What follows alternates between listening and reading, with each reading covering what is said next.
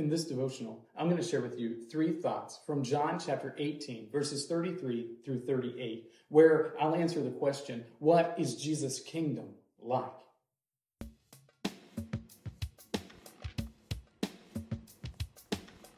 John chapter 18, verses 33 through 38 says, So Pilate entered his headquarters again and called Jesus and said to him, Are you the king of the Jews?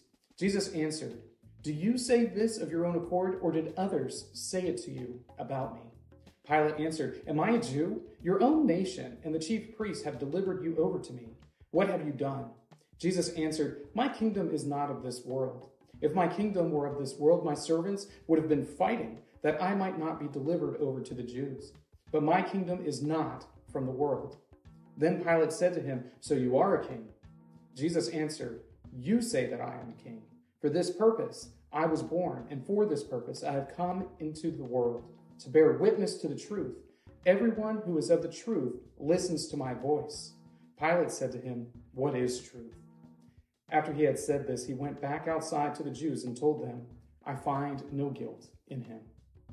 This account is from Jesus' trial. Jesus is taken before the ruler of his area. He's taken before Pontius Pilate. And Pilate has to figure out what he's going to do with Jesus. And as he's trying to figure out what to do with this man, a man who didn't seem like any sort of threat to him, he asks the question if Jesus was king of the Jews. And in asking him this, he's essentially asking, to what degree is Jesus a threat to him? After further examination, Pilate decides Jesus isn't a threat to him, so he seeks to let him go. But he leaves behind this little question. What is Jesus' kingdom like? Here are 3 thoughts from John chapter 18, verses 33 through 38. Thought number 1, other than the world. Jesus' kingdom is not like the kingdoms of the world.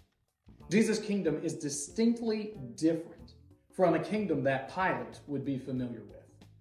Pilate had his own rule. He had his own authority. He had his own little piece of the pie that he was in charge of. He understood authority, and he understood this concept of the kingdom.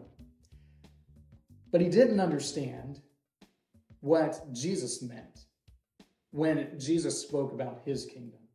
Because Pilate was focused on worldly authority, but Jesus' authority is over and above the authorities that we create here in the world. This is why Jesus is able to say that his kingdom is not of this world, because Pilate couldn't possibly have understood it. Thought number 2, truth-focused. Jesus' kingdom is focused on the truth. This is the reason why Jesus comes into the world, to proclaim truth and to ensure that the truths that God have spoken in the past are coming to pass.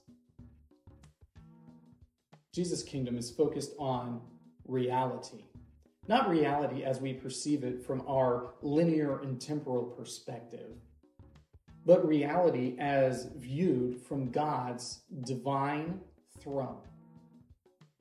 The kingdom of Christ, Jesus' kingdom, is focused on the truths that have been revealed to us in Scripture. It's focused on the truth of God and his ultimate authority over all things.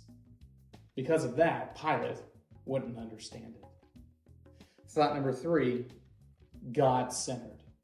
The kingdom of Jesus Christ is centered around his Father. It's centered around the will and purposes of God, rather than the hopes and dreams and desires of man. Because of this, it's difficult for Pilate to understand really what Jesus is all about.